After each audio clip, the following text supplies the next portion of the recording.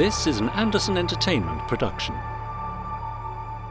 This episode, ancient prophecies come true in Fab Facts. We're in need of some help from on high in the randomizer. and Ellie Collins is our first guest on a sofa.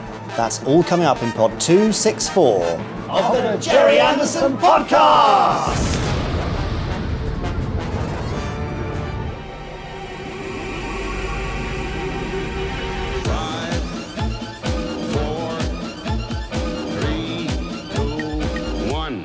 Let's get started.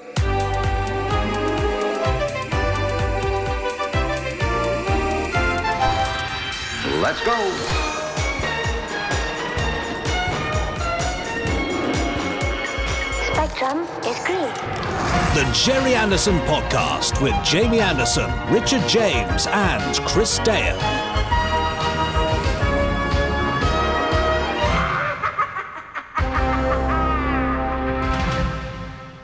It's the Jerry Anderson Podcast! It is, believe it or not. Yes, it's sort of regenerated, isn't it? Well, I quite like it. Yes, I thought you might. It's very pleasant being in the room with you for a change, rather than only hearing your voice. Now I get to Yes, you get to see me in person. look at you as well. It's Yes. quite a sight, isn't it? Now, you, Yes, the person who is quite a sight, you're Richard James. that's true. I am Richard James, and you must be Jamie Anderson. It is true. But also, I noticed in the opening titles, someone else got a mention for the first time in Yes. 264 pods. Yes. It's Chris Dale. There he is. Hi guys. Hi there, Chris. Hi, Chris. Welcome to our, well, I like to call it secret hideaway. It's not that secret because we've been tweeting about it relentlessly. Yes, we are at the Moxie Hotel in Slough, which is our favourite place to be. It's a Thunderbirds-themed hotel. It's really worth a visit if you happen to find yourself in Slough of an evening. Yeah, or need to stay here. So Yes. we should say thank you very much to Chris Thomas and all the staff at Moxie Residence Inn Yeah.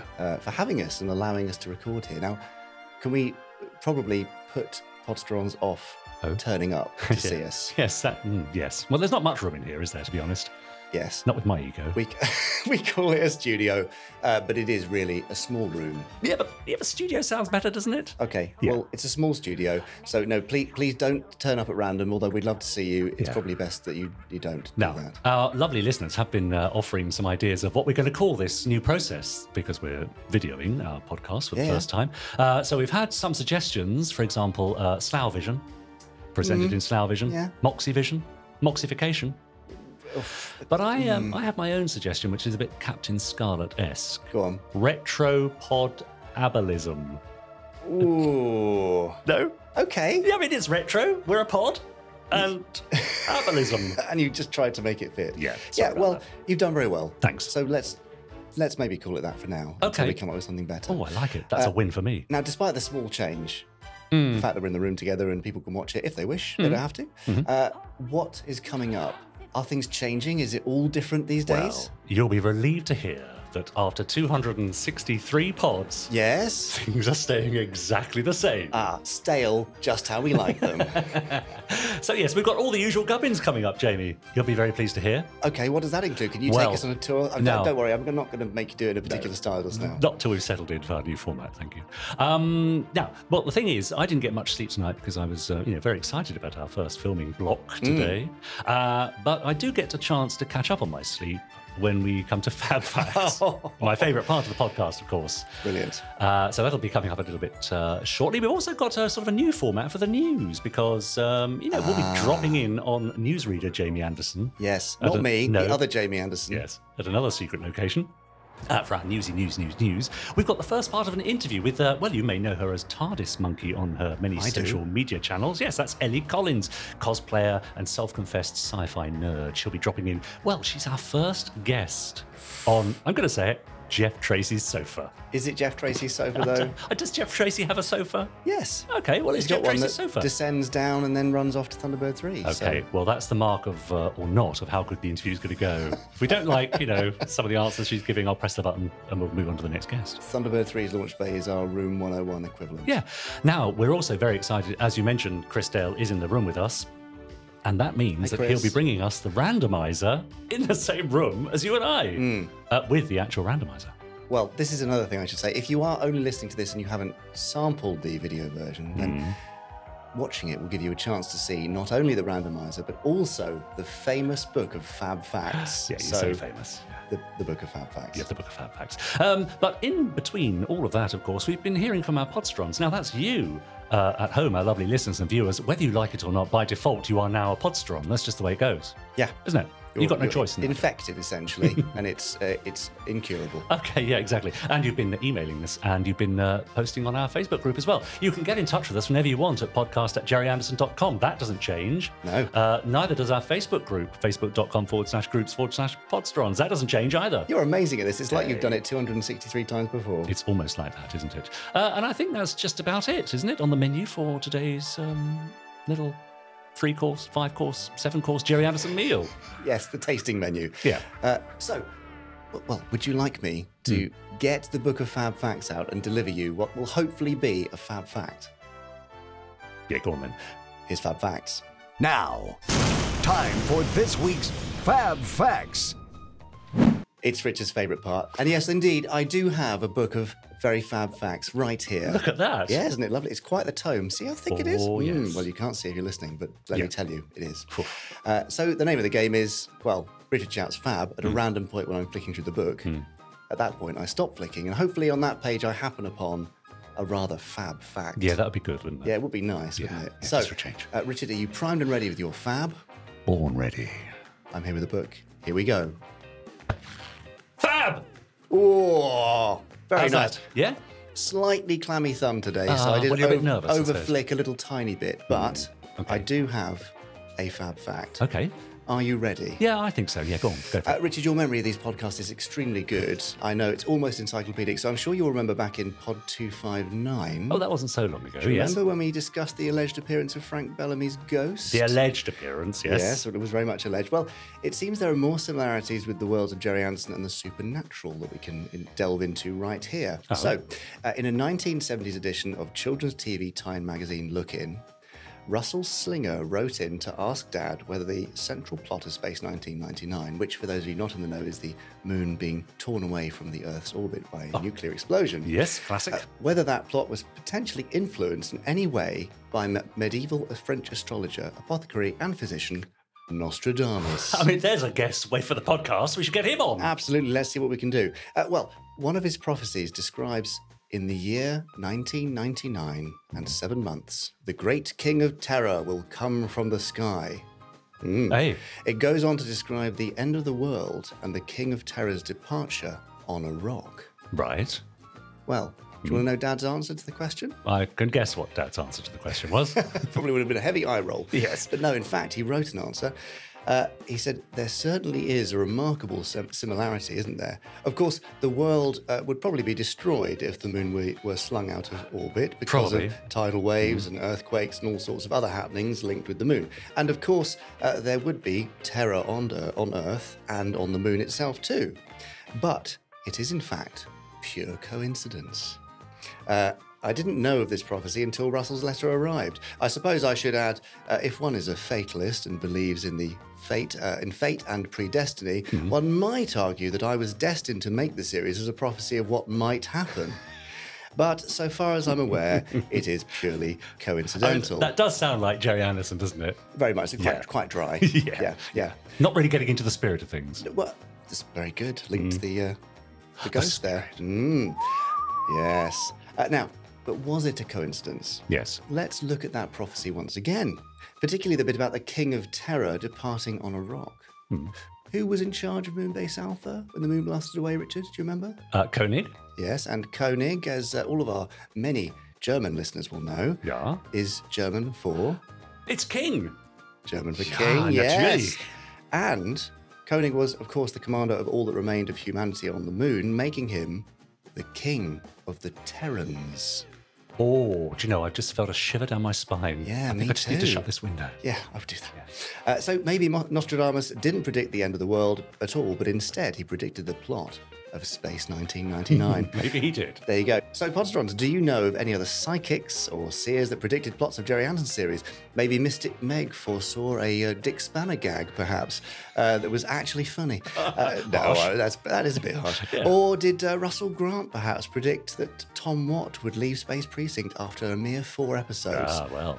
That's true. Yeah, let us know. And Russell Grant, if you're out there and you did know about Tom Watt, that terrible tragedy with the bees all leaving, we'd love to hear from you. We would. He's still around, isn't he, Russell Grant? Absolutely, Oh, yes. right, good, I good. saw him in a bar relatively recently. But what was the name of the chap that got in touch there on looking and wrote to your dad? Russell, I'm just wondering if he's a Podstron and if he's out there today. If you are listening, get in touch and let us know how your life has turned out and if you could have predicted that. Yeah. Yeah. Anyway, Interesting. Okay, so we seem to be taking a bit of a supernatural turn with Fab Facts lately. well, we'll have to see what happens next time. Can you mean there's more? prophesize that? Prophesize that. Anyway, we'll be back in the next pod with more Fab Facts. But for now, that brings us to the end of this week's... Future Facts! No, you blew it. You bottled Sorry. Jamie! Well, I was going to try and do Nostradamus fact or prediction fact, and yeah, future Okay. fact was good. Yeah, fine. All right. Now, I have to say, Podstrons, listeners and viewers, we very often ask them to subscribe to our podcast, don't we? We do. But I want to make it very clear, here and now, that that's not for our sake. It's actually for your sake. Because if you subscribe, it means you get a brand new episode every week, and you get notifications of that episode. Yeah. Which means you probably wake up to it. You don't have to wait. You don't have to wonder about, where's the next Jerry Anderson You don't have to go podcast? searching for it. No, it's just there in your app of choice. Imagine all the taps of typing GERRY space A. And Yeah, all you that don't stuff. have to spell out the whole thing. But you get the idea. Yeah, I do, yes. In the meantime, do get in touch at podcast@jerryanderson.com. Let us know what you think of our sparkling new format. Well, What? it's not sparkling yet, is it? It's But quite sparkling. slightly frothy. Okay. Let us know also if there's any other things you'd like to see on the Jerry Anderson podcast, because this is all about you. It's a little bit about me, to be is. fair, but mostly it's about our listeners, and we're here to serve, we're here to please, aren't we, Jamie? Always. Yeah. We try, we often fail. But we've been hearing lots from Podstrons. We have. Should we hear from them now? Oh, who's opened that door? Something in the air. This is the voice of the Podsterons. Yes, it's the voice of the Podsterons. You did that so long ago, Yes, I did. wasn't it? It was sort of a bit of a feature for a while. Did I have and laryngitis when I did that one? I can't remember. I think you just sounded a bit rubbish. Yes. Now, yet again, people have been emailing in their droves. I have one here from Pen Quiller, who we met at Leicester, in fact, and she goes on to write about just that. Dear Jamie, Richard and Chris, says Pen, thanks for the brilliant weekend at Brit Sci-Fi, even though I don't think I'll ever be able to look at a sideways shot of Fireball XL5 again without smirking. Oh, What can she mean? Chris Dale. Naughty Chris Dale. I was listening to the live podcast today and was struck by a thought about the Here Comes Candy episode on the randomizer. Why was it shot in colour? The one Jamie showed us at the first Andacon in 2014, she thinks, near Heathrow, had been black and white, which is what you'd expect for TV of that era.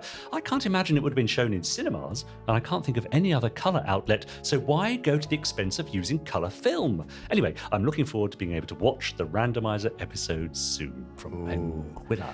So, Pen, I'm interested that you remember a black and white version of Here Comes Candy, because it's always been colour. Really? Yeah. What? I think not this the is- original broadcast. No, but it was never broadcast. It was an I see what you mean. unbroadcast pilot, which we watched in 2014, and gotcha. it was the same material. I'm glad you're here to explain things to me. Yes, I'm very happy to. So Here Comes Candy. Yes, it was made by Pentagon, but after Dad left. And I guess they were just experimenting. They're saying, well, there's this amazing new colour process we can use. We can make it in colour. Let's try it. And they did. And the result was this very quirky and quite offensive to modern ears puppet pilot show. Quirky is one word for it. I think it was just pushing the boundaries, pushing technology, which I guess was part of Dad's ethos back in the day anyway. So makes sense that his partners from Pentagon were doing the same. Yeah, fair enough. There you go, Pen. Now, do you have your script in front of you, Jamie? I do. Are you professional enough to read out the next letter? Let's find out. Right, taking my life into our hands. Well, this is from Steve. Yes. With multiple E's. Well, that sounded like at least 7 there. Three. He's only got 3 E's. We also saw Steve in Leicester, and Steve said, "Hello, gentlemen." Oh, hello, Steve. That's to all 3 of us, including Chris, I suspect. Thank you for organising and bringing us together at Leicester for the Brit Sci-Fi weekend. I mean, we didn't organise anything to bring them together. That's really Willow and the rest of the That was purely the incidental. Potters group. And coincidental that they happened to be there at the same time as we were there. That's all that was. Exactly. It's great to be able to meet fellow Potters and bring newbies into the family. Yes, we love that too. It's such a lovely atmosphere. Well, Richard, thank you for asking. Ah, did what? What have I done? about his favourite thing in the weekend. Oh, okay. Did I? Go on, ask again. Well, Steve, tell me, what was your favourite thing about the weekend? Well, Richard, thank you for asking, he says. My best bit of the weekend is meeting the fellow podders, and especially the Podders Arms members. That's a little sort of subgroup of Podstrons. Oh, I know. It's very fractal, isn't quizzes it? and all sorts of stuff. Yeah, it's brilliant. Can't wait for the next one. Thanks, Steve, also known as Cosplay Alan, and not Virgil, Scott, John, or a Power Ranger. Oh, gosh. Do you think he was mistaken for all those things during the weekend? I'm afraid so, yes. Orcs. I mean, I knew that he was Alan. I certainly knew he was a Thunderbird. You mean a member of International Rescue? Yes. Oh, dear, Richard, that's sacrilege. The mask has slipped. Shall we move on? Yes, I think we ought to. I have a rather long one. Do you? Yes, but I'm not going to let it show. This is from Will K, who says, "Hey there, greetings from Seattle." I mean, isn't that amazing? We love our international listeners and now viewers. Incredibly international. All the way from Seattle. I really enjoyed seeing your guys' blurb on the inspiration of Jerry Anderson's work on Japanese science fiction and anime. There's a previous fab fact there. Well, great. See how fab they are? Knew it'd come in useful one day. When I was in college, I indulged in exploring this very topic as part of a lengthy research assignment in my design history course. As a UK-born kid raised in the US, my dad introduced me to Thunderbirds through imported VHS tapes. And around that time, I was also exposed to Toonami every day after school, which was a block of anime that ran on USA's Cartoon Network. Almost immediately, says Will, I was seeing similarities despite differing art styles and the wide gap of time between productions. I believe that Century 21 had a profound effect on generations of young Japanese who grew up in the 60s and 70s. Even today, there's as much nostalgia in Japan as in the UK. Definitely inspired not only writers and animators, but also the engineers and scientists that really put Japan on the map for technology. As some of the YouTube comments for the video pointed out, yes, people do comment beneath our YouTube videos. There's quite a lot of them. One of the most acclaimed series to be directly inspired by Jerry Anderson's work is Neon Genesis Evangelion. Something like that. That's closer than we pronounced it before, for sure. Created by polarizing director Hideaki Anno. In fact, the animation studio Gainax, of which Anno founded, was pretty much made up by members of the Osaka University of the Arts UFO fan club. Amazing. I do recommend checking out the 26-episode NGE, as it's pretty much essential sci-fi viewing. And in particular, there's one which highlights some of the influences that Stingray, Thunderbird, Space 1999 and UFO have had on NGE. I'd also love to mention that the online trailer for 2016 Shin Godzilla has the direct editing style of the classic UFO opening sequence. I love that opening sequence. Yeah, nice. One of the best. Yeah, it's no surprise that Hideaki Anno was also the director and creative mind behind the film. If you got this far, says Will, thanks for taking the time to read this letter. Well, I did, and I have. Lovely. It's a topic I love exploring and talking about, clearly. So I thought I'd write in. Cheers, and that's from Will K. Thanks, Will K. Great. Yeah. I mean, I think we'd known for a long, long time how much of an influence Anderson's had in Japan in terms of entertainment and sciences and all that sort of stuff. And I mentioned before when I went over for the 2014 Thunderbirds Expo, went to the Thunderbirds Cafe in Tokyo. Nice. And they had a Scott Tracy in a glass case signed by Shane Rimmer. And nice. I was recognised by a family. Yeah. What, Moid? Did you? Yes, yeah? they did Great. mistake me for signed a from puppet. Terror. Yes, lovely. But no, the influence is massive. But it's amazing how far-reaching it is into all this anime stuff as well. Yes, I mean, you know, it's not to be underestimated, is it? A real cultural icon of the ages. Really, Jerry Anderson. Yeah, globally. Globally. And we're not really aware of that, are we? It's rather like a sort of a touring band in the 1970s that made it big in Germany and in the UK. We may not know much about them. Of course, we do know about Jerry Anderson here, but we mustn't underestimate the global impact he had as well. Just massive appeal and across generations and people who've gone into, working at NASA and ESA and all sorts of places. It's quite amazing, really. Yeah, nice. So thanks, Will. Would you like your email read out on the Jerry Anderson podcast? Not you. Yes, please. No, not you. Talking to them. If you would, send it into podcast@jerryanderson.com and I shall endeavour to read it out in the next few weeks. Well, I can't wait for more. I know, I can tell by the way you're sitting. Thanks. Sorry. Your taste. Yeah, I'm comfortable. Stand by for action. For Podster on emails. Yeah. Yes, no, can't wait. So please do write in. Now, I feel like we've got some Jerry Anderson news to share. Oh, I should hope so. Yeah. But to do that, Yeah. we have to hand over now to a distant other secret location studio Right. to other me Oh, God. to get the news. I mean, there are two of you.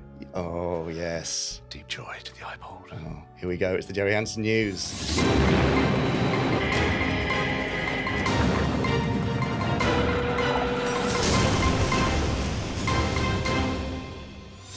Hello, I'm your host, Jamie Anderson, and this is the Jerry Anderson News, bringing you the latest from Anderson Entertainment in our weekly Jerry Anderson Roundup. First, some news that fans will undoubtedly be excited about.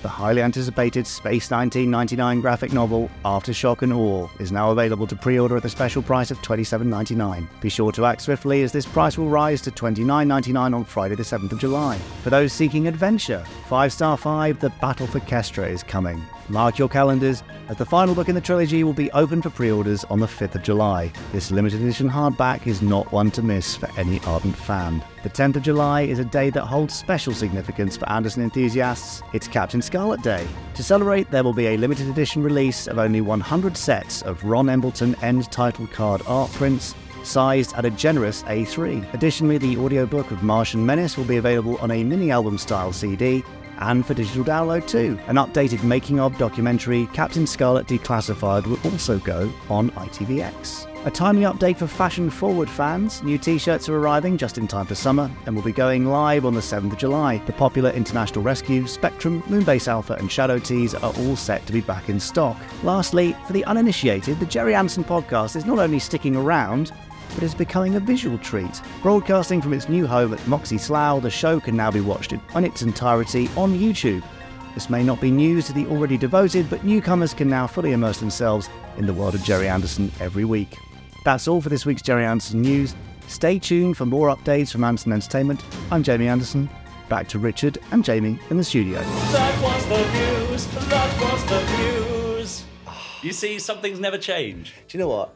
It really elevates the whole thing to see you perform it as well as I hear. mean, people pay good money for those sort of tickets. Do they? To see me perform. I say good money. They get comps. Yeah, usually. free. Yeah. £0. Yeah, Right. was I a bit roomy when I was singing? Because I had to get back from the mic, you see. And Quite liked it. Oh, right, great. Excellent. Operatic. Yeah, nice. So, your Jerry Anderson News. Yes, and it's all about you, isn't it? So why is it always about Richard Bloomin' James every time? So what have you done? You've written another book, have you? I've gone and written another book. Yeah, no, come on. So it's the third instalment of 5-Star 5. Yes. Called The Battle for Kestra. Is that right? Yes, I think that is right. I mean, I hope that's the title. I'm pretty sure that's the title you gave it, and that's the title that's printed on the cover. Let's stick with that. Let's go with that. Yeah. Unless we hear otherwise. So, okay, so for the uninitiated, just very briefly, Yes. what is 5-Star 5?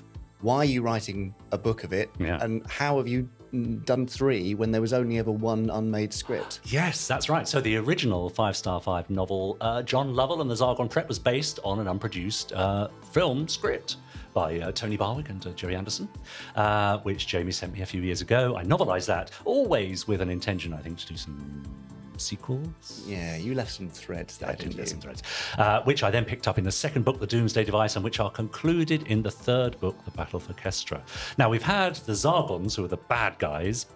We've had them trying to invade Kestra. We've had them trying to destroy Kestra. And now in this final book, we have them trying to infiltrate Kestra. Now, the question is, why are they so desperate to get their hands on the planet Kestra? Yeah. What is it about Kestra that's so special? Well, you'll have to read the book. Of course you will. Yeah. There you go.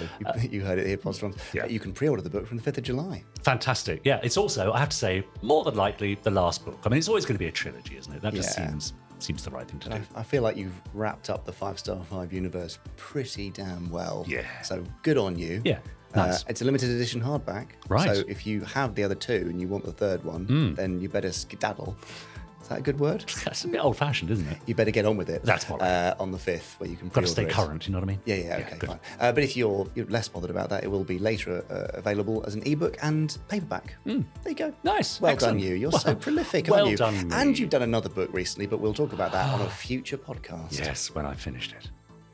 He still hasn't finished it. Yeah. Useless. I've been rather busy. Now, would you like to welcome our first guest to Jeff Tracy's sofa? I mean, yes. I mean, you've already said who it is, so there's no drama to this now. But yes, could you make it dramatic and exciting? I'm looking forward to her arriving.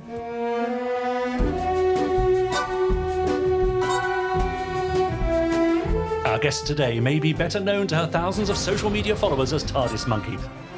Her love of TV stems from Doctor Who, but she describes herself as a super nerd who loves watching classic movies and TV shows, gaming, and even cosplay. It's Ellie Collins. Hey! Now, Ellie, I know you have thousands of followers on social media and Twitter and Instagram and so on, where you're known as TARDIS Monkey. Yes. Talk me through that. Well, basically, my parents, when I was younger, didn't want me putting my name out on the internet and stuff like that. So I came up with a name, TARDIS, because of Doctor Who. I'm a massive Doctor Who fan, obviously. And then Monkey is because of the Chinese animal of my birth year. Fantastic. TARDIS Monkey, I like it. Now, you're known on Twitter really as I think it's fair to say, a bit of a nerd, a bit of a sci-fi geek, Yep. bit of a cosplayer. Yep. So I've been following you over recent weeks and looking at your tweets, and I've noticed, well, answer me this. Why is someone your age watching TV programmes that I used to watch when I was about 7? I mean, it all kind of transpired from when I was a kid anyway, because as I was growing up in the 90s, a lot of repeats were on TV. So I remember watching a lot of, like, obviously Jerry Anderson's stuff, like Captain Scarlet, everything, Magic Roundabout, you know, all those kind of programs. So I remember watching that when I was younger. And my dad and my granddad were heavily into sort of watching classic television that obviously they grew up with, got me VHS tapes of stuff. And that's how it kind of transpired from there. And just kind of carried on even now watching stuff. Yeah, nice. Okay, right. Well, we're going to put your Anderson credentials to the test. Oh, God. With the first game for you on the sofa. This is called Super Identification. That's the name I've given it. Sounds a bit Jerry Anderson. I'm quite happy with that. So I'm going to show you some very brief clips of pretty much all of Jerry's either opening titles or closing titles from 1957, I think, all the way through to 2005. Right. And let's see how many of them you recognise. So when you see one that you know, shout it out. Otherwise, it's going to be a very long pause. Okay. All right? Let's play Super Identification.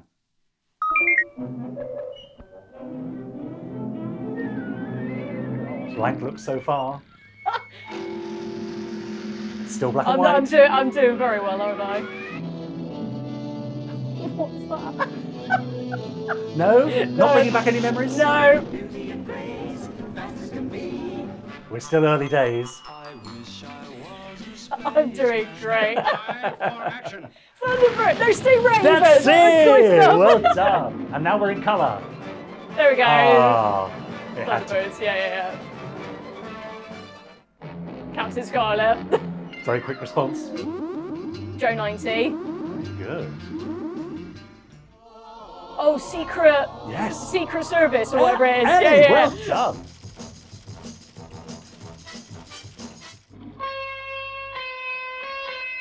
Blank looks. Nope. We've lost you. Oh, Space 1999. This is an emergency. Terrorhawks. Yes, good.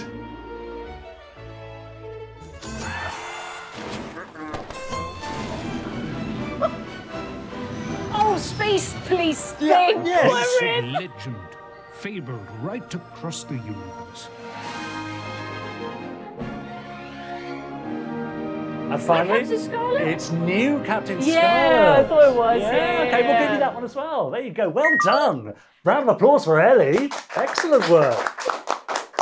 Okay, so let's have a look at the scores on the doors. That's a 9 you got there. That's not bad at all. Now, I'm going to give you this little memento.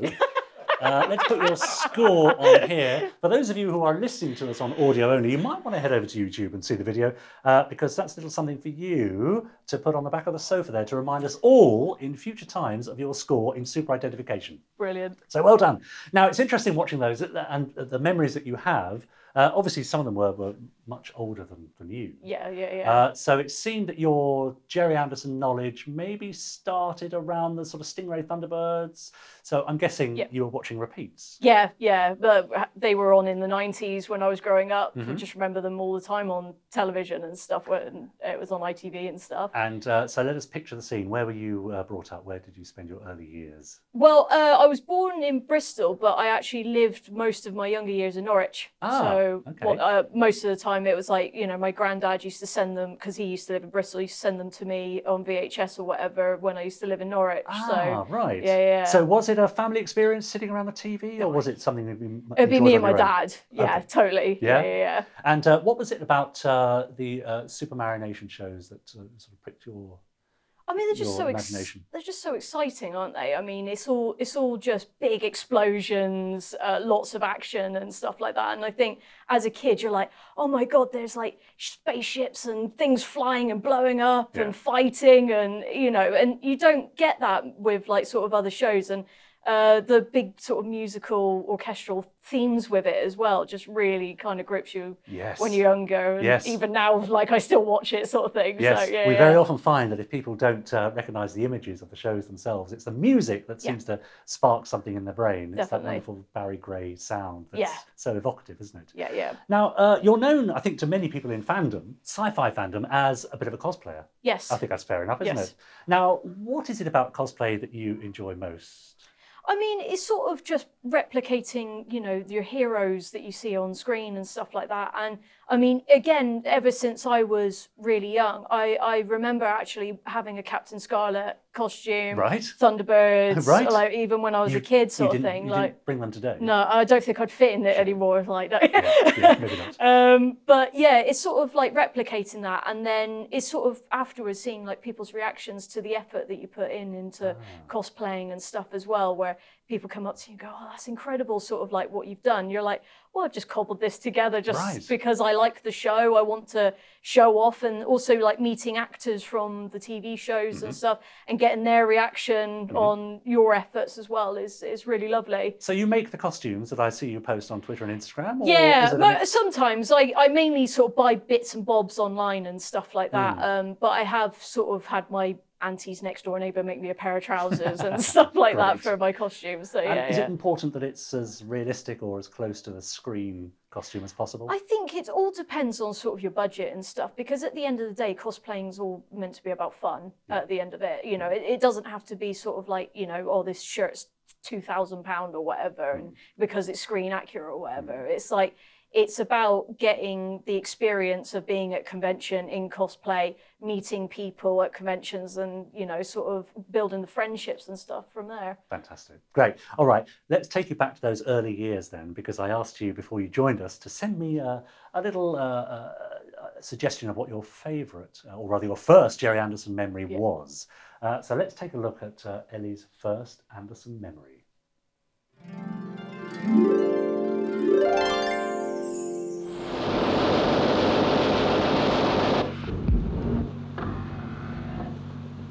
I'll draw his fire. Take up when I tell you, Symphony. Goddard! Like a symphony, now.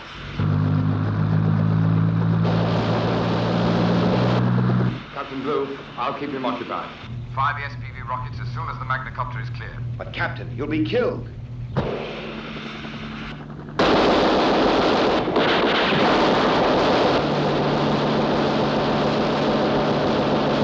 Magnacopter's clear. Let him have it. SIG.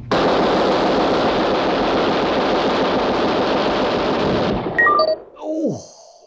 Will he recover in time for next week's episode? Oh, I don't know about that. Almost certainly, because that's what he does. That's the great thing about Captain Scarlet.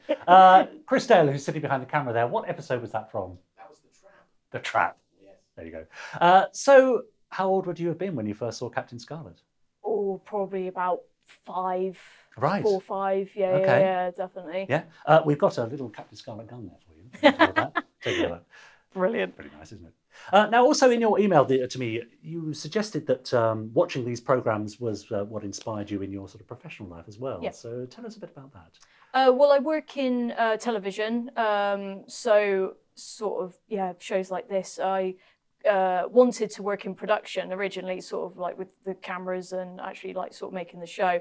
But then as I started pursuing it, went to university, studied film and TV and stuff.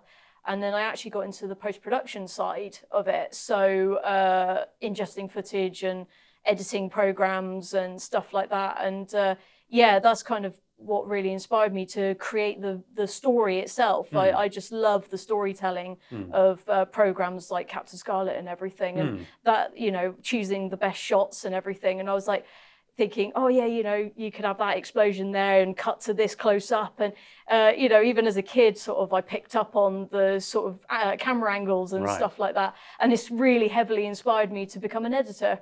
Right. Yeah. Nice. I'm going to take that before you do. I was going to say I'll nick it. Yeah, don't do that. That's very expensive. Now, I saw you tweeting recently about watching, I think, the whole of Blake 7. Yes. Now, a lot of people aren't very forgiving of older TV shows, but you seem to be. Why? Why can you forgive quite so much? I mean, I grew up with Doctor Who. It was my main thing. And, bless Doctor Who in all its glory. It was very low budget back in the day, as many people will know. And it's one of these that as a kid as well, you just don't care. You don't care about if a camera wobbles a little bit or a set's a bit wobbly. You're just so involved in the story and the characters and just like the action that's going on. And I think even then sort of thing, like I get... some sets are, for Blake 7 are quite low budget and everything, but because the characters are so well developed and they really engage you, you just dismiss it. You just kind of go into your own realm of like, no, I can sort of get on board with the wobbliness. Like maybe that's what their universe is like, sort of thing. You never know. They're living in a wobbly universe. Exactly. Yeah. Who knows? Yeah. It's interesting. Toby Haydock, of course. And I was listening to one of his Doctor Who podcasts, but I think actually this is counts across the board for sort of older TV, in that if the producers gave it a good stab at suggesting what they were aiming for, as viewers, though, in those days, we were quite happy with that, and we could sort of fill in the blanks and think, oh, okay, I see what they were getting at. They're after a super duper underwater sequence, and they haven't quite got there. But my imagination can fill in the blanks. We're not quite so forgiving now, are we? Now in the TV that we watch. Yeah, I mean, because we're so reliant upon CGI and everything now in big budget shows and stuff like that. I mean, you see like a lot of stuff on Disney Plus that could be shown in the cinema and whatever. But there's a certain sort of charm, I think, with older telly, because as you said, it was trying to be what the big budget things are now, but they had to be so creative in the way that they did it. And I mean, I was watching like a special feature on Blake 7, and I think the set director was saying that he literally used egg boxes because the budget was so low that he just painted egg boxes just to make a spaceship. And you've got to give somebody credit for doing that, because it still looks great up on screen, sort of thing. And for a budget of £2.50, you've got to give them a bit of slack, haven't you? Absolutely. I mean, Derek Meddings famously in the I think it's Thunderbird 1 launch bay has the a lemon squeezer, right? Painted silver and stuck on the wall. I mean, there's all sorts of examples of that sort of thing. Now, talking of big budgets, I had hoped that Jamie Anderson had provided a little receptacle for us to house the wonderful viewers and listeners' questions that have been sent in their scores over the past couple of weeks. But what we actually ended up with was a rather unfortunate-looking Zelda mask. Oh dear. So I can only apologise. Sorry. Yeah, thank you, Jamie. Let's hope things get better in the next few weeks. So I'm going to invite you, Ellie, and I'm really sorry about this, to reach into Zelda's mask for the first of our viewers and listeners' questions. It's not what I thought I'd be doing No, today. I know, and you'll probably never do it again. No, never. And I hope that's some solace to you. Right. Jeff Tilley says, what actor faves that appeared in both Jerry Anderson and Doctor Who? What are your actor faves who appeared in both Jerry Anderson and Doctor Who? Help us out, Chris. Can you think of some crossovers from Doctor Who and Jerry Anderson? Were you a fan so much of the live action Jerry Anderson series? No, I was more of the puppets and stuff. Yeah. Shane Rimmer and David Graham. Oh, David Graham, actually. I'll say David Graham. Yes? Yeah, definitely. Dalek's voices, and of course famous as Brains Exactly. and Parker, of course, from Thunderbirds. Yeah. Great, okay, thank you very much. Right, there's another one. Get your hand into Zelda's mask. I've got to come up with a wittier catchphrase, really. Yeah, that's not really working. Okay, Morty Vicker said, what would be your best Whoniverse/Anderverse crossover idea? Would you send the TARDIS to Alpha on September 12, 1999 to stop the breakaway, and then stop Space 1999 completely? Help Shadow stop the aliens harvesting organs, or would it be something totally new crossover idea? Oh, that's a question, Doctor isn't Who, it? Jerry Anderson crossover. Yeah, I mean, Oh, I'm trying to think now. Sort of. I mean, I'd love like a Thunderbirds Doctor Who crossover. I think that would be bloody brilliant. Trying to save a planet or something like that, like alien invasion or like just completely hybrid sort of thing. I think would be incredible. I mean, the rights would be fairly prohibitive, I would think. Just a tad. But there's a Star Trek Strange New Worlds episode which crosses over into Lower Decks. I think the animated series. Yeah. Would be great to see, Ncuti Gatwa or David Tennant kind of interacting with Thunderbirds. I mean, imagine if it was sort of like a crossover episode and Ncuti turns into a puppet or something like that, sort of joins the Anderverse universe sort of thing. You heard it here first. Chris Dale, there's a novelisation of a Doctor Who story which strays into the Anderverse. Yes. What's that? The Indestructible Man, a Captain Scarlet UFO kind of crossover from the Second Doctor. There you go. Nice. Okay. The name of the author just off the top. There we go. Nice. So not 1,000 miles away. That could happen. Yep. Okay, put your hand into Zelda's mask. I'm trying to sell it, Jamie.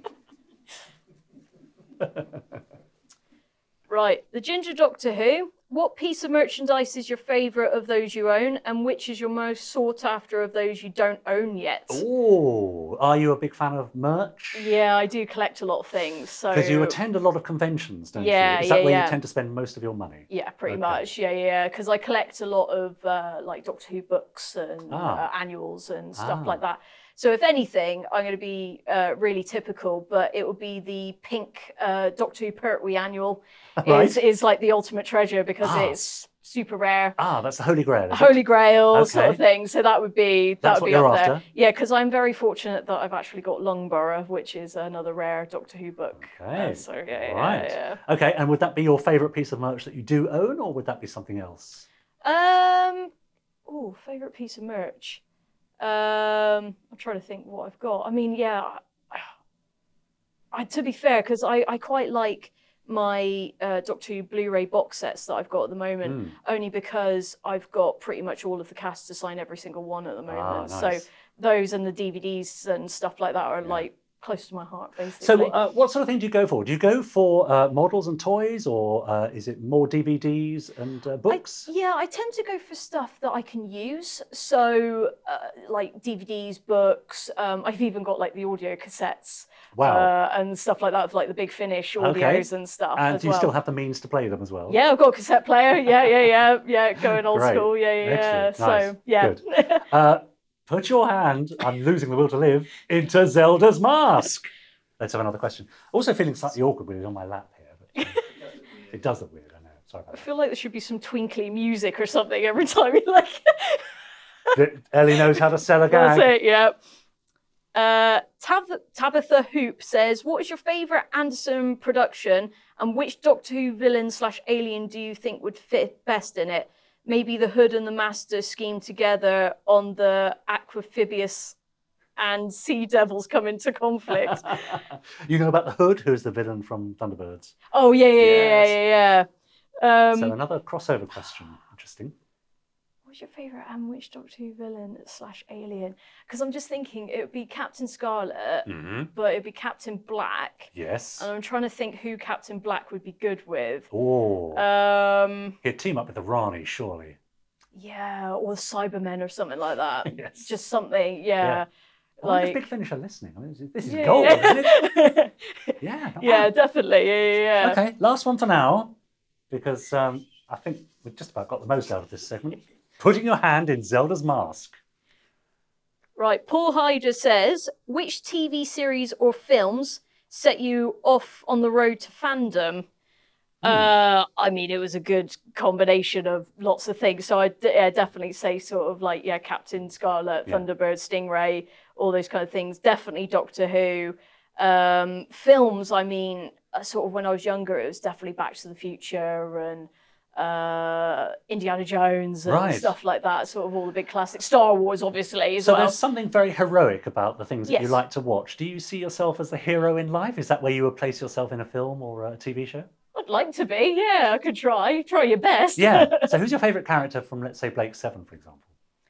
Now, see, I'm going to throw a curveball because I like Villa. Ah, yes. Okay, Yeah, okay. you know, he tries his best sort of thing, Yeah. and I think that's the whole point. But then obviously he's got his flaws, Yeah. like everybody does, sort Yeah. of thing, with his alcohol and gambling and whatever. But also, as well, I do like Avon, even though he is a bit problematic sometimes. I'll say, sort of very logical man that can get him into hot waters and stuff like that. Yeah. But yeah, and it's funny, sort of. But then if I watch something like Doctor Who, the Doctor would be the person I go, yeah, that's the person I relate to, and stuff like that. So yeah, Blake Seven's a bit of an oddity, really. That's strange, yeah, isn't it? yeah. Now, I have often thought that you're, in the world of fandom, a sort of a force for good, really, in that we know that fandom is very often divisive, or can be. And you'll sort of have none of that. And we try the same thing here on the podcast to be very inclusive and to say, hey, look, we're celebrating something that we happen to like. And if you don't like it, that's absolutely fine. And, but join us if you want to.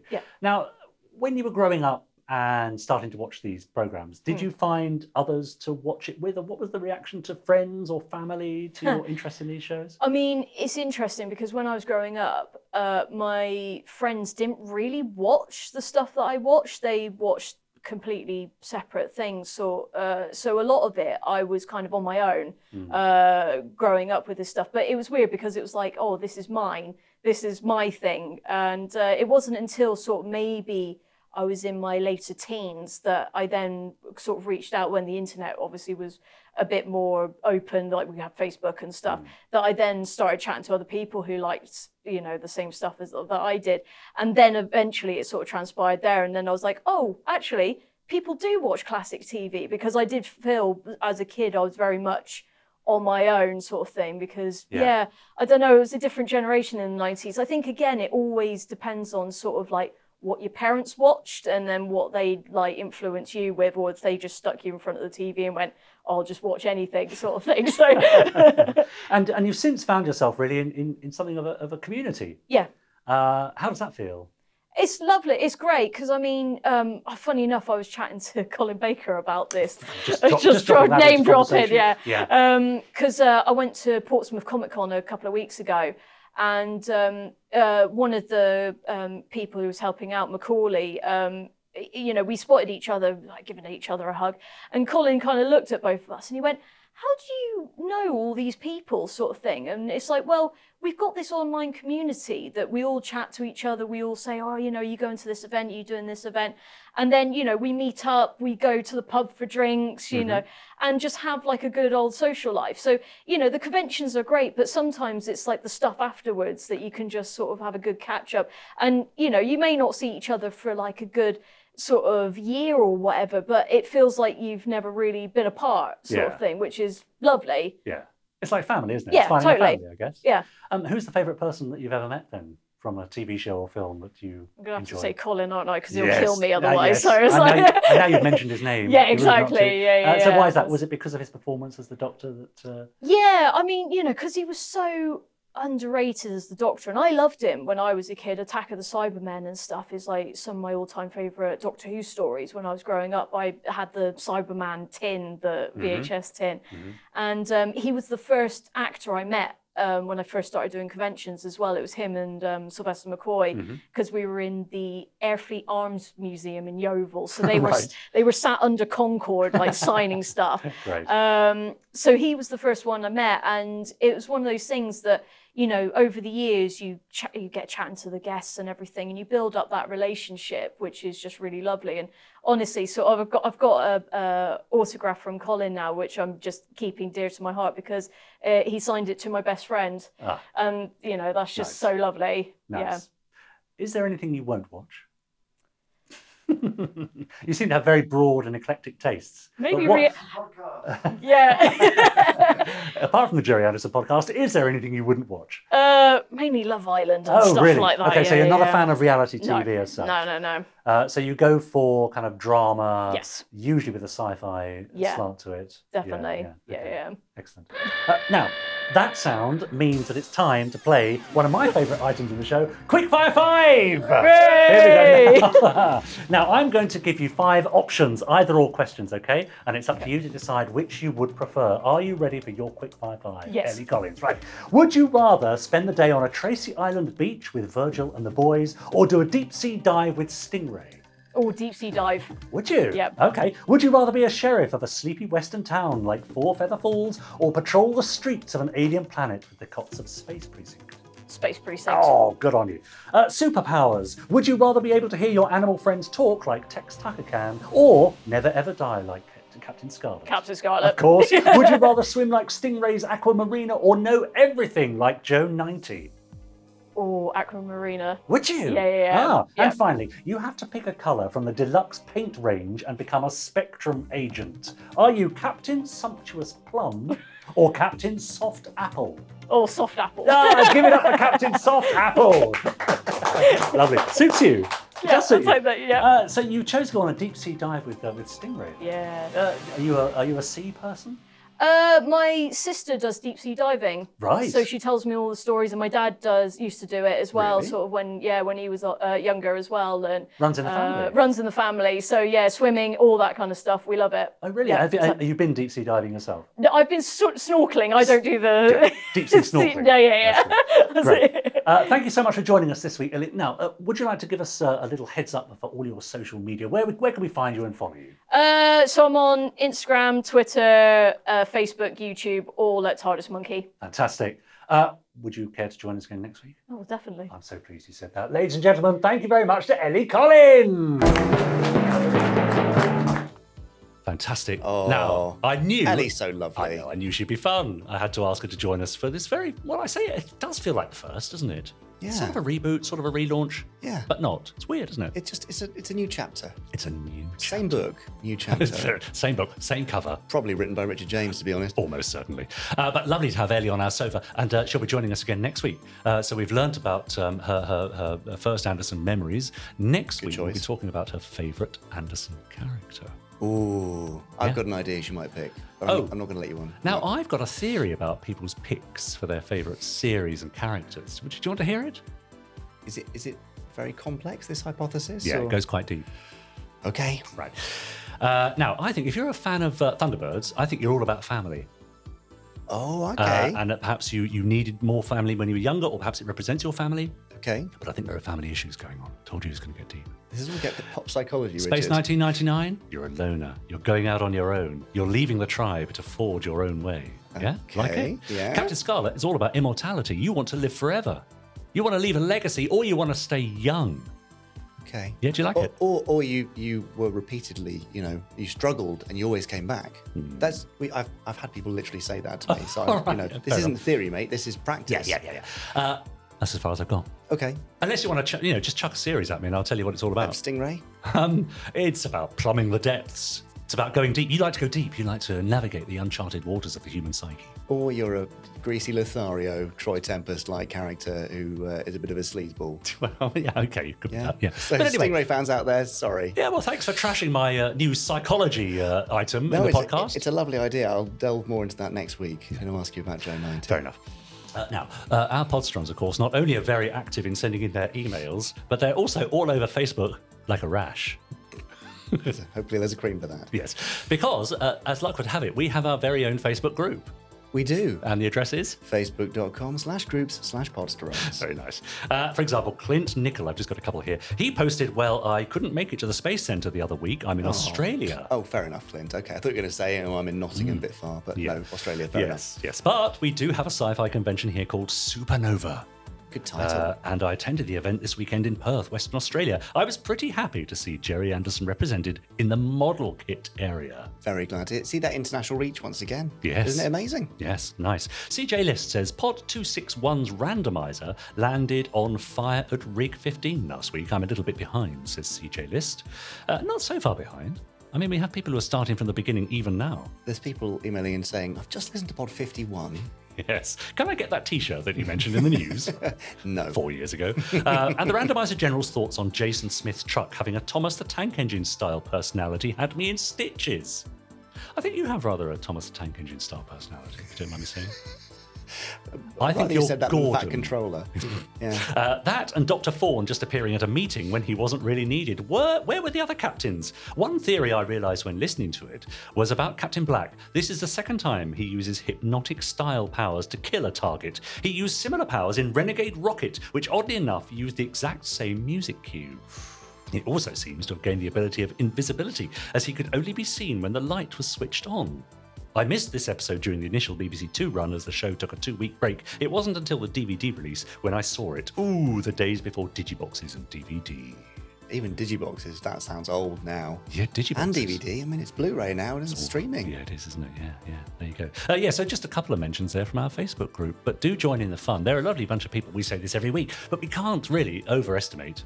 We can't oversell how brilliant they are. There you go. You know, that's it. That is true. Yeah. That is true. But they're incredibly friendly, so welcoming. Yeah. And at the sci-fi event, Brit Sci-Fi, Yeah. we met new Podstrongs Yep. who had only joined recently. Yep. Welcomed in by this lovely group. Yep. They found their tribe. They did. Had a great, happy time. Yep. So yeah, you know, if you're new to this, then welcome along, and do join in the fun, because everyone's so welcoming and so nice. And so often fandoms can get a little bit fractious and awkward and tense, and we see none of that with the Podstrons. No, we won't stand for it.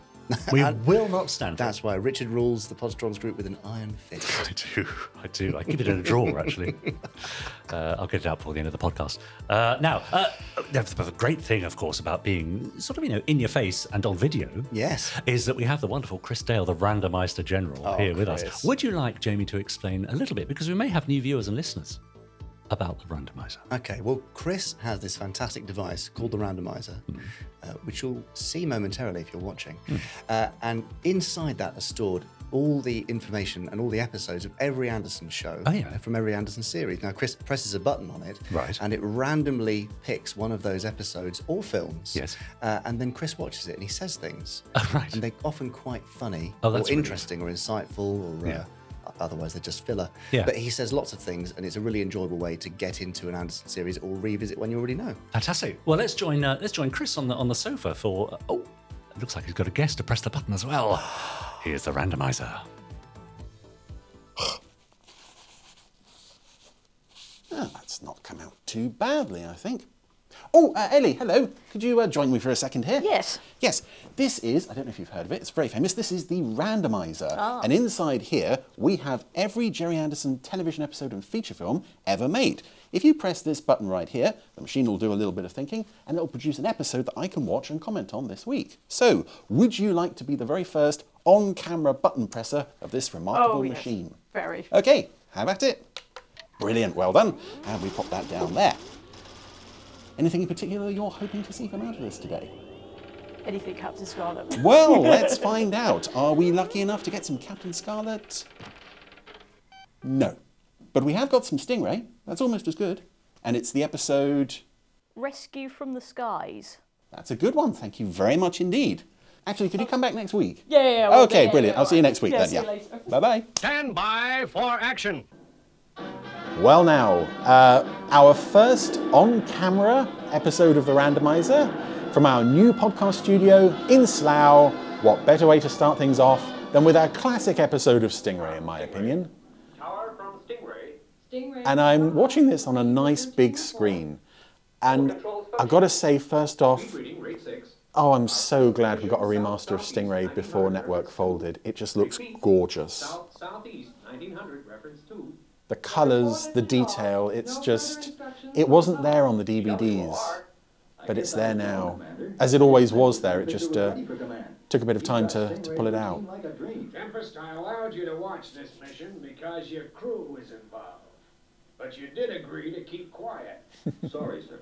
Yes, we open with Lieutenant Fisher at the controls of Stingray. Troy is in the control tower watching some kind of operation. And it's interesting to get to this point very late in the series.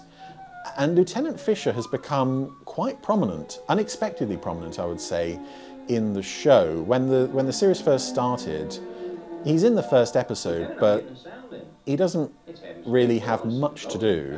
And then he kind of dips in and out for the first third of the series. And then they find more for him to do. They build up the character a lot, especially by the end. And this episode is kind of the culmination of that. There we go, there's a lovely old terrorfish at the controls. Yeah, those two same aquamphibians. Mechanical fish. Prepare number 1 and 2 stings. Oh. Bye, Lieutenant. Yes, this is Lieutenant's first taste of action, Troy. I was just going to say, this is his first taste of combat. He's seen a mechanical fish, of course he wants to blow it up. It didn't fire. Stand by number 2. We'll be too late. Oh, no. Hold on. Which one of us said that? Yes. Oh dear. Look out. Oh, Stingray's been hit. Marina's fallen over. This is pretty serious. They must have got the atomic reactor. Oh dear. Why do we have that? Oh, the radioactivity level is rising. Never good. Radioactivity level rising. Get your suits on, both of you. So there's this whole sequence of Fisher's taken his hat off. This is that serious. To get into their radiation suits. Oh, they've hit the seabed. Hello. We'll be losing radio contact. But this whole sequence, I don't think it's spoiling anything to say that this is about to be revealed as a training exercise. I love how goofy these suits look. I expect you heard that, sir. But this is rather reminiscent of a rather better known sci-fi production, namely the opening scene of Star Trek II: The Wrath of Khan. There's nothing we can do. When you see a trainee at the controls of the franchise's main vessel, getting into trouble with enemy craft and getting the entire crew killed in the process. In Wrath of Khan, it was Kirstie Alley as Lieutenant Savick. That was right. Fisher wasn't. And in this one, it's Lieutenant Fisher. And it's not just the fact that there's the training sequence idea. It's just beat for beat for beat, so similar. They're hit by the main baddies of the show. There's a radiation leak. Fortunately, we don't see Phones or Marina, faking a death. There's no hope of escape. And then we get this reveal of it all being a control cabin simulation, or in Wrath of Khan, it was a bridge simulation. And it's, this is 20 years earlier. And it's nothing more than a coincidence, but they just nail those beats. Okay, you guys, let's get this place cleared up. And I'm assuming that's footage from inside AP Films from somewhere. I failed that test completely. You didn't fail, Lieutenant. You passed. Passed? But we were destroyed. Again, this moment as well goes back to the Wrath of Khan. The dialogue is so similar. You were doomed from the start. Even down to the idea of a no-win scenario. Clear, concise orders, right to what could have been the end. And both trainees in Savick and Fisher pass with flying colours. Let's get to the conference room. Even in the Wrath of Khan, Spock takes them to the briefing room afterwards. It's just an interesting, fun, eerie parallel between the two productions. Any questions? Sir? We got it, Commander. That'll be all, gentlemen. And as well as it's nice to sort of see essentially a minor character get some nice screen time here, it's also kind of echoes the Fireball XL5 episode, one we've already covered on the randomizer, Flight to Danger, where Lieutenant 90 is studying for his astronaut's wings. It's not that, Troy. So shut up and sit down. Which also goes well at first, and then he gets into difficulties later on. And I don't know whether it's the fact that Stingray generally is a more polished production, but I do find this episode superior to that one. Not by much, but just enough to make this the more satisfying episode. I do love Flight to Danger quite a lot. I better make sure the security arrangements are tightened up. Or maybe we should introduce security arrangements to start with and then work on tightening them up. Yes, this is the chaps at the security checkpoint, now waving through a lorry. The back door isn't even closed. What you got there, Joe? Oh, it's the new Mark 6 computer for the control tower. Another one. And some unmarked bottles and a sandbag. Okay, take it. I don't really care. I don't have to check anything. I'm just the checkpoint guard. So now, Marineville Control Tower has a new... Mark 6 computer. Yes, one of those. A great big box taking up half the control room. Get on a transport, Winglander. Ask him to move it. Yes, sir. Yes, this box is big enough for a man. What kind of problems you get in this job? There's all sort of unrequested box deliveries. Yes, and you can see in the O, the box is marked XO3. for inside is X20. I like the slight variation of X20, X03. And the 0, the wood is a slightly different colour because that's what X20 is peeping out of. It does remind me a bit of that bit in The Wrong Trousers where Gromit is in a box of dog food and he's looking out through the eye holes. You tell those jokers at Command Ashore said he wants it out of here by tonight. And that means tonight. Yes. I don't know if it's just X20 is that cunning. I think I've said before that it feels like he operates outside of the realm of the show. But Marineville security is just terrible, as witnessed by this. Say, you seen anything of Marina? No. Why? Well, she invited me around tonight, but I can't get the answer. Oh, isn't her door open? Well, yeah, it is. Well, then, why not go in and wait? I'm a Marineville security guard. I don't know that you're not an alien imposter. I presume you're not. But, you know, even if nobody's home, just go in and wait. Let yourself in. It's fine. Hey, what is this? But of course, it's a surprise party. It was Marina's idea. Aww. She thought a get-together tonight would calm your nerves for tomorrow. There she is. I do miss you, Marina. I sure appreciate it. I like as well the idea that this was Marina's idea. Oh, I've got nothing can go wrong. Oh, why did you say that?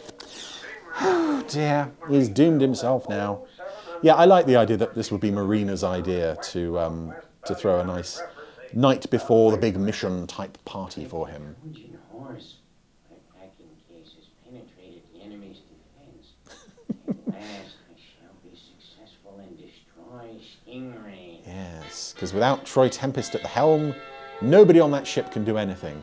I also love how X20 was like, oh yes, my plan was wonderful and brilliant and doesn't reflect at all on the incompetence of the Marineville security force. It's all my genius. Ah, nice. I think this is also, unless I'm mistaken, this is a Titan-free appearance by X20, which is quite rare in this show. Anywho, Stingray is off. Yes, there's those drum beats. Under the control of Lieutenant Fisher, and it feels like not too long ago we had the episode An Echo of Danger, which is, or was, Fisher's first trip out to sea in Stingray, according to him, and there he was allowed to basically just touch nothing. Okay, Lieutenant. And now he's, you know, there's been some development off screen. Proceed to the Wasp missile range at west-northwest 1300 referencing. You will destroy the 3 targets and return to base. Doc and Stingray, PWR. And I also like with this episode, unlike Lieutenant 90 in Flight to Danger, you never get the sense that Lieutenant Fisher is in quite over his head. Because, you know, obviously nobody could have prepared for this fact that X20 is going to mine the dummy targets on the missile range. And it's a credit to Ray Barrett, I think, that he doesn't lean into sort of panic mode with the character. He just maintains that same, you know, calm, steady demeanour no matter what's going on around him. It's also nice to see a bit more of the Wasp setup. We have this installation here, the Wasp missile range, with a little, you know, it's just a rail with some dummy mechanical fish on it. I like as well that since discovering the mechanical fish and, you know, the whole Titan thing, they have decided to set up dummy targets shaped like mechanical fish. It's just, you know, this is our dedicated enemy now, so let's mobilise all our forces to dealing with it. When Lieutenant Fisher destroys this target, he'll destroy Stingrays. These explosives will see the gag. Oh dear. And again, it's nice to see X20 sort of thinking about ways to deal with Stingray. We've seen him before discrediting phones, and now we're going to see him take advantage of the fact that Troy isn't around and Fisher is at the controls for once. We're approaching the missile range, Lieutenant. Thanks, Bones. I'll call control in a couple of minutes. But something I do find interesting about Fisher's increasing prominence towards the end of the series is that it seems to come at the cost of screen time for Marina. And I don't know if that's connected, but it just feels like after the episode The Master Plan, it's almost like they're kind of done with Marina. they've told all the stories they can for her. Anytime from now. And I don't know if that was intentional or just the way things went, but she's a very infrequent figure in this latter part of the series. This may actually be one of her most prominent appearances in the last dozen episodes or so. So Commander Shaw is staring at the controls for the fish on the rail at the missile site, but he also had a telephone next to him. I'm wondering if that's the telephone from Venus's beach house. The two look very similar. But this is a fun way to set up Stingray getting into trouble, this missile range. Range 400 yards. Prepare number 1 sting. Fire. And I'm pretty sure I didn't see this episode until it was released on DVD. Good shooting, Lieutenant. Oh, I love how supportive they are of him. But I have a feeling there was a children's picture storybook released by, I think it was Box Tree, back in the early 90s. So I'm almost certain I had that book. And that would have been my first exposure to this episode. So it was kind of nice occasionally, when I was familiar with one of those books, to see the episode it was based on, having no idea that it was an actual episode, because the BBC finished their first run of Stingray with about a dozen episodes left unshown. Anywho, Fisher has successfully destroyed the first dummy. He's now destroyed the second dummy. He's having to be very careful here, because if his aim is just off, he's going to hit the rail that all these target fish are running across. And that would never do. I suspect he'd have to replace that out of his own money. Because number 3 is the one that's been mined, it rolls out slightly more slowly, and we get a big close-up of the dynamite stuck on the side of it. Captain Tempest here, Lieutenant. Go ahead, sir. Number 3 is usually the fastest of the lot. You stand a better chance if you go in close. Thanks for the tip, Troy. I'll go as near as I can. It's helpful advice from Troy there. Does that count as cheating for his, considering this is his Aquanaut training exam stuff? Shaw's ready at the controls for fish number 3. Just a few seconds more, and Stingray will be gone forever. X20's checking his watch. Did he always wear a watch? I've never noticed that. Again, I suppose it makes sense. I would assume that's a Terranian watch to help him keep track of time, but it's a fun addition to the character. Oh, Shaw has increased the speed almost to maximum. And any moment now... That's it, off it goes.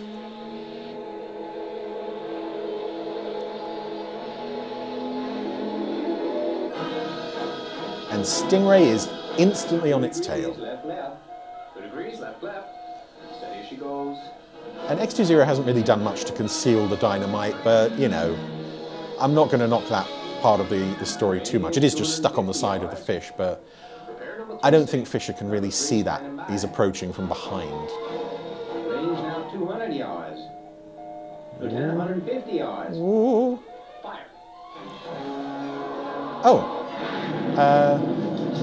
So he gave the order to fire. You heard the sound effect of a missile firing. You didn't actually see it. That was odd. But yes, Stingray has been caught in the explosion and is now crashed onto the ocean floor. Something's gone wrong. I can't reach them. Oh no. The explosion was out of all proportion to a Sting missile charge. Keep trying, Atlanta. It's nice as well that there's no question of incompetence on Fisher's part, which there so easily could be. That's the emergency light. It's a failure in the power Must set. mean you're in an emergency. We can't surface or even open the hatches without help from outside. Stingray from tower. At least we can get through to Marino. I also get the feeling at times, certain times in this series, Set Sail for Adventure is one that also this is relevant to. I kind of get the feeling that Phones sort of defers to Fisher in situations like this. It's not all about, oh, Phones, do help me, I'm unfamiliar with this. It's clear that he's been trained before this, and Phones very much takes his orders because no matter his rank, he is the captain of the ship. Hey, listen.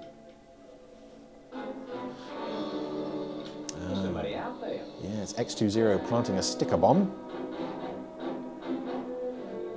It's a nice pairing as well, actually, Phones and Fisher. It reminds me there is a TV21 Stingray story, I think it might be the uranium plant invasion, where they team up again after Troy has been discredited for, what was it, Marshal Ketoff he'd annoyed, failing to save him.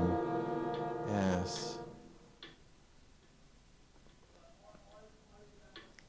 I can hear a mechanism operating against the hull. From the sound of it, somebody's just giving us a present. A sticker bomb. Oh dear. A sticker bomb on the hull? Yeah. They could be blown sky high anytime. It all depends what delay's been put on the mechanism. Yeah, we The know. whole thing's been rigged. Guess our security wasn't as tight as it should have been. Get me the air sea rescue. Oh, that line could apply to any episode of this show. You mean rescue from the skies, sir? You said it yourself, Troy. Well, that's the title of the episode, Troy. We haven't got a craft that can make the sort of speed that would even give them a fighting chance. In fact, we don't have any craft at all. First-class swimmers are only hope. Fast thinking, Commander. Air sea rescue on the line for you now, sir. Wow, it's not looking good. But I do like the speed with which the control tower staff have sprung into action on this problem. If we got to the surface, we could maybe break open a hatch or something. With this power failure, the only way to empty the ballast tanks is by hand pump. That'd take forever. See him getting help to us now. Roll your sleeves up. Gotta work fast. Oh, You heard what they said. I love it. Yes, Ray Barrett in desperate mode, which is nice. Built for speed. Yes, but I feel the same way, Troy, but we can't do a thing. They haven't got a pilot who's an expert swimmer as well. No other plane can get there in time.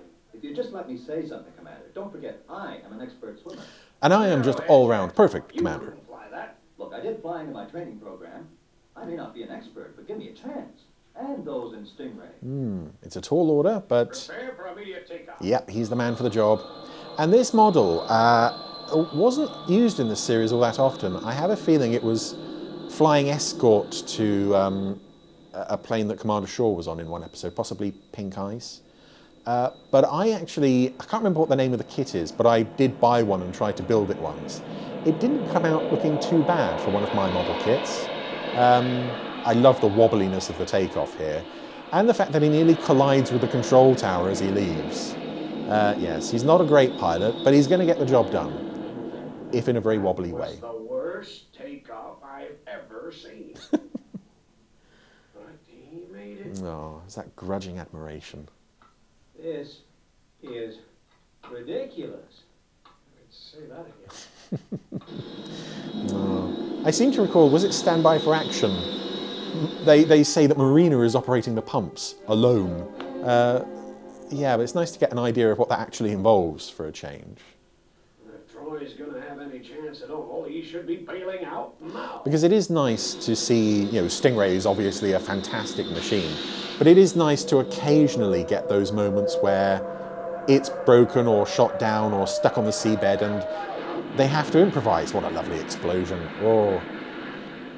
Short and fiery and a bit of debris, but unfortunately the plane model just kind of bobs back to the surface. Yes. Never mind. Because Troy is now on the scene, dropping into the water. And this is one of several Stingray episodes, actually, We're already off the seabed. It gives us a chance of being seen. where it all depends on Troy, on his own, That bomb could explode at any time. swimming. Just don't know. And the terrible thing is, I may have sent Troy to his death. Yeah, but he went willingly. Yeah, there's this and Standby for Action and the Golden Sea, where there are people trapped underwater, and it all depends on Troy swimming there in time. They've managed to get Stingray a couple of feet off the seabed. It's quite an achievement.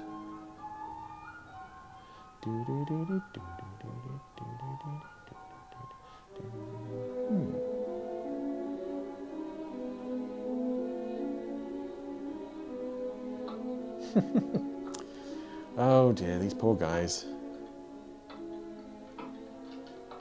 Marina, did you hear something? I've always wondered if that thing behind her on the console, is that It must be Troy. like part of a car radio? I don't know. Anyway, he's managed to get the sticker bomb off. sake of self. X20 seems to have given up and gone home by this point. It's a shame. He was so confident that his plan was a winner for once. And it would have been, but again, didn't reckon on Troy Tempest. Oh. Did he make it? What do you think?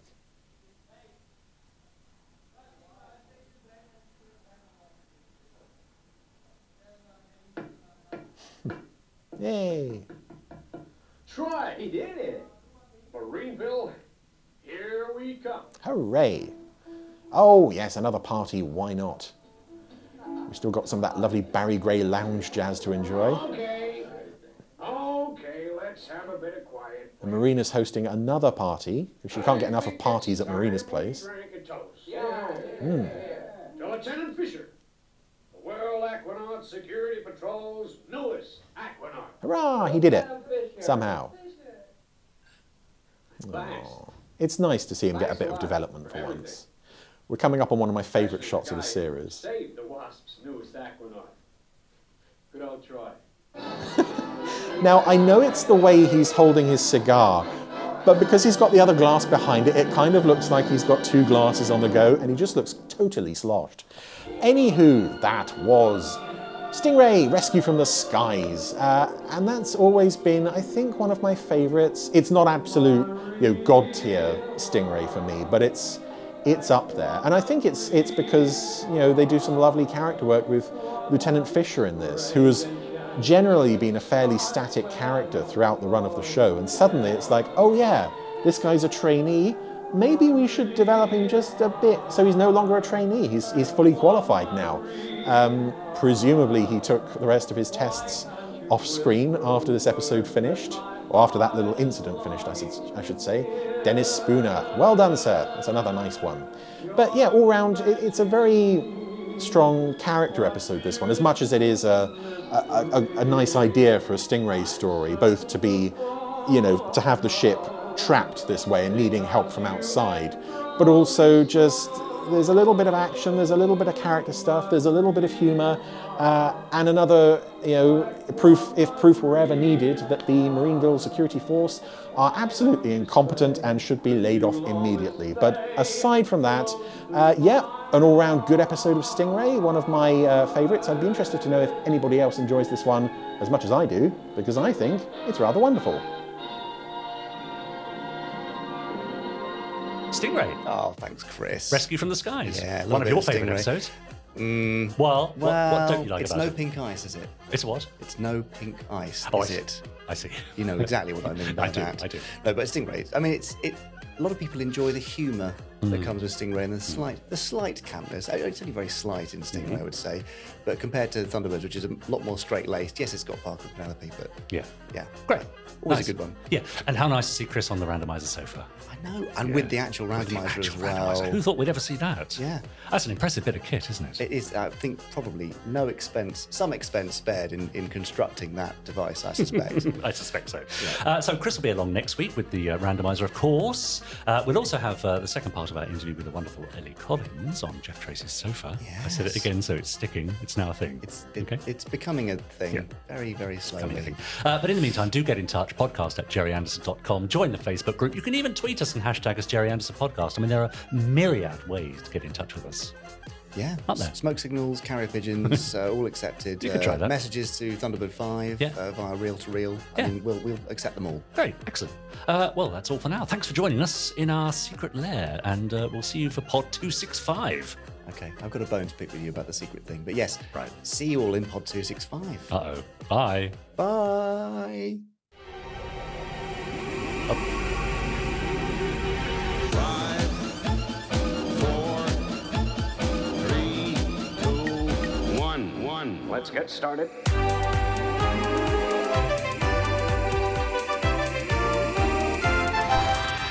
Let's go.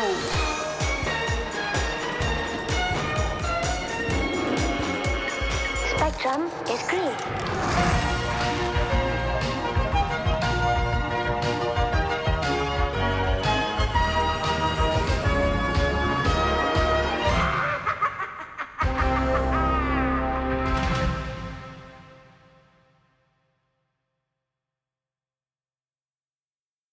Well, I think that went rather well. didn't it? No, What? because my bone to pick with you is you banged on about this being in Slough at the Moxie Hotel, Yeah. and then you referred to it as a secret lair. Yes, well, I'm just trying to, I'm It's trying not to... secret in the slightest. We've blown Well, it already. no one knows what floor we're on. So there is that. No one knows what room we're in. Okay. Yeah, so there's that. So within the apparent... Well, we're hiding in plain sight, aren't we? It's rather like Harlington Straker Studios, isn't it? We're using the Moxie Hotel as a cover for our nefarious deeds. Right, okay. That's what I like to think. So you're Ed Straker and I'm... Yeah, Gay Ellis, probably. Oh, fair enough. I'll take that. That works, doesn't it? Yeah. Great. All right, I'll go and get my wig. Oh, look forward to it. See you next week, then. Bye. Bye. Orcs. That was an Anderson Entertainment production.